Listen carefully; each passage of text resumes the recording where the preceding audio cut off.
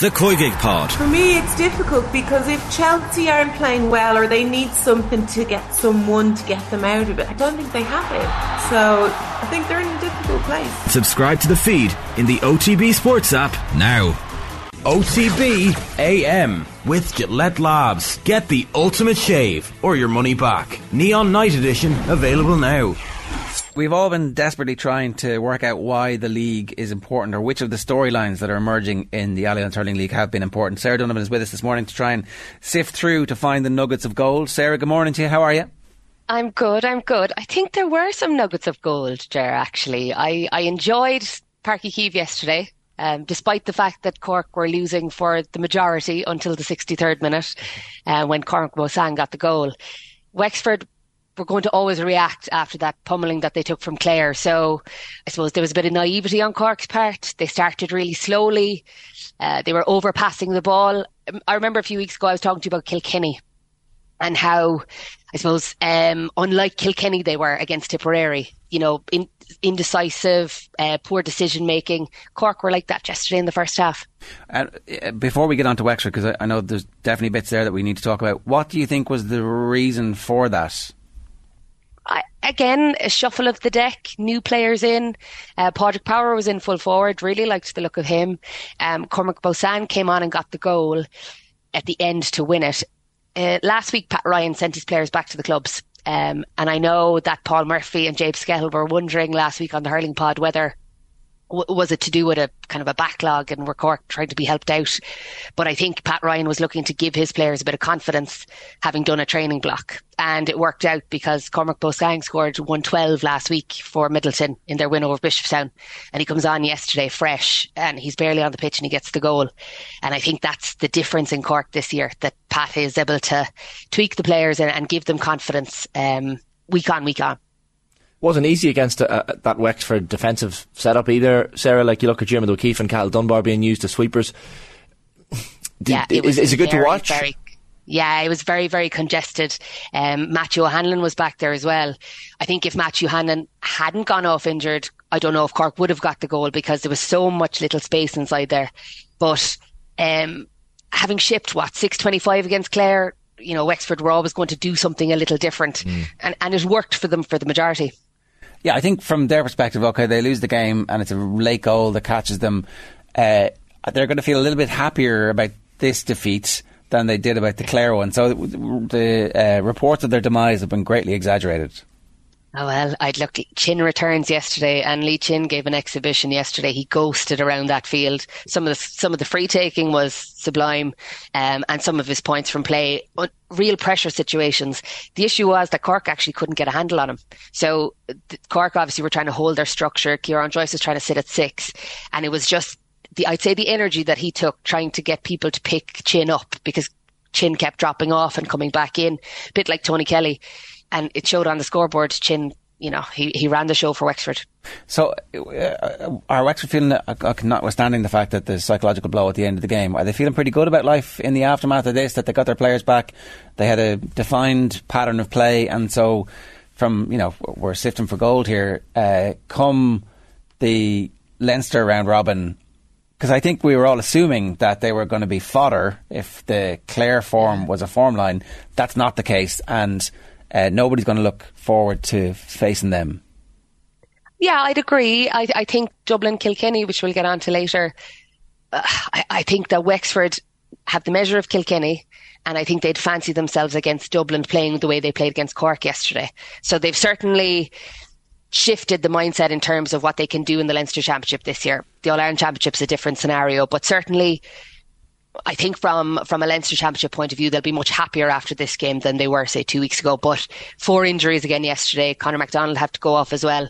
They're having no luck with injuries. None whatsoever. Well, we'll wait and see what the bulletin is like in terms of the prognosis for it. I know Davy Fitzgerald in the aftermath of the Waterford game was talking about the series of injuries that they have and how the hamstrings are likely to keep players out of at least the opening rounds and potential rounds of Munster. So their defeat to Tipperary wasn't just on the scoreboard, it was psychological as well.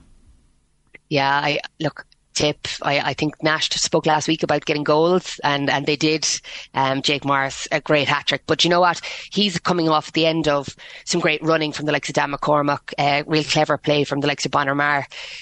The tip's intelligence off the ball and their willingness to break the line and their off the shoulder running sets them apart, and Waterford didn't have an answer for that on Saturday night. You mentioned Kilkenny, Sarah. Was it it appeared to be a disappointing Dublin performance? They kind of maybe didn't do themselves justice in that game. Yeah, they had some bright shoots. Obviously, Donald Burke scored 11 points, and some of his scores were outstanding.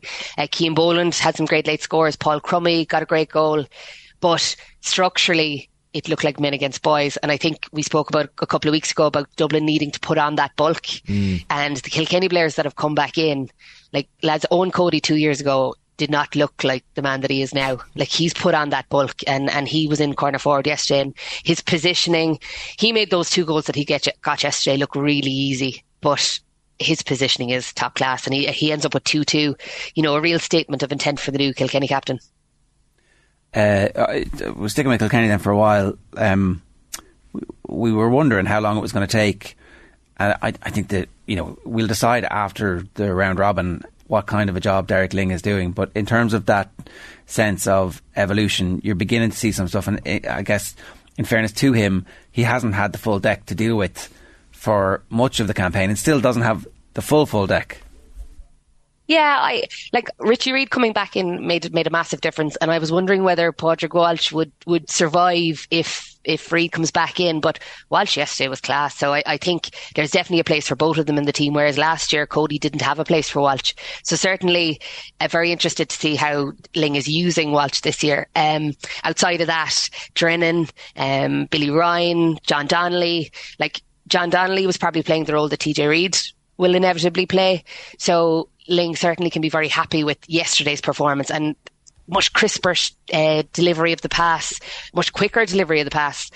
They just look very workmanlike yesterday, and their general play was very clean. The speed at which the games are being played at the moment, and the pitches they're being played on, and just the general weather. Like, the weather at the end of April, not great either. The weather in May can be good, can be bad. Like the traditional summer hurling championship fair, Munster hurling that we would have traditionally associated with the All-Ireland Championship, you have to get through a slog of pitches and still be good when the weather picks up. It's kind of a weird season now. It is, and yesterday there was a real struggle on both sides, Cork and Wexford. The conditions were very, very tough, and a couple of complaints about the slitter as well. I actually met Anthony Nash coming out of the pitch yesterday, and he said the slitter, now you can ask him on Friday, but I felt the players weren't striking the slitter as well as they ordinarily would, so I think they'd have a couple of complaints about that now, having seen yesterday's performances in that wet field. And it's the teams that are able to best deal with it, and the teams that are a bit more physical, like Tip Saturday night against Waterford, are probably the teams that will do well in those kind of heavier underfoot conditions. So if you have the bulk and you have the physicality to get through April, you'll do well in May.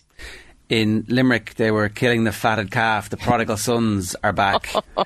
It was against Westmeath. The definition of off-Broadway, and that's not being mean to Westmeath, but in the second half, Westmeath actually put in a great performance, and they drew the second half, but obviously the game was well out of reach in the first half. But Aaron Gillane is back, a couple of other players coming back from injury, and everything seems to be now pointing towards them having a full deck to deal with come summer.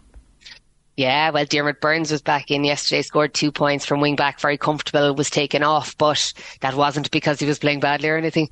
Gillane got his score late on. Shane, you'll be delighted. It was a volley. It wasn't a half volley. No, definite it was a volley. Yeah. It was a definite volley. But a bit of showboating out of him. I liked it. You know, he said, I'm back. And I think Limerick need that. I missed him for the last few games, but as I said to you earlier, Seamus Flanagan definitely missed him. His scoring averages were way down. So it'll be interesting to see now how he plugs back in and whether he'll be used fully in the last game. Yeah, I mean, at training in Limerick, it's going to be fairly savage, given they have got a bunch of young players who are on the fringes of the team, as opposed to in previous years they might have been on the fringes of the panel. Yeah, like if you look at the likes of Shane O'Brien, Donald O'Dowlig, Adam English, and now they're going head to head with the likes of Gillane, Cian Lynch, Seamus Flanagan. I would love to be on that sideline watching that training session, because there will be skin and hair flying. No doubt, because those boys aren't going to let the young lads come in and, steal their thunder. It's killer. For me, that was the big story of the weekend, to be honest. Like, notwithstanding the fact that Wexford are actually, again, and it'll be interesting to see in Will's power rankings what the changes are, but that Limerick, we need to get worried about this. Yeah, but I said the only thing that'll stop Limerick is themselves and that discipline. And if you look at Waterford on Saturday night, Jamie Barron gets sent off. They've had a red card, I think, in every game, bar one where there was 2 yellows, but they've essentially lost a player and played without a player in every game. And they were very efficient against Tipperary in the first, say, 40, 50 minutes. But if they keep, if their discipline pulls players out of the game and makes them weaker, I think Limerick could have the same issue. Like, that's the only thing that's going to catch them is their discipline. And the sending off of Kyle Hayes impacted them against Westmeath, nothing. But it could have a big impact down the line in a Munster Championship game if they lose a player. And I think that's the only way that Limerick can be caught. Yeah. All right, Sarah, we'll leave it there for now. Good stuff. Thanks a million. Thanks, guys. That's Sarah Donovan giving us a reflection on the weekend's hurling. OTB AM with Gillette Labs. Get the ultimate shave or your money back. Neon Night Edition available now.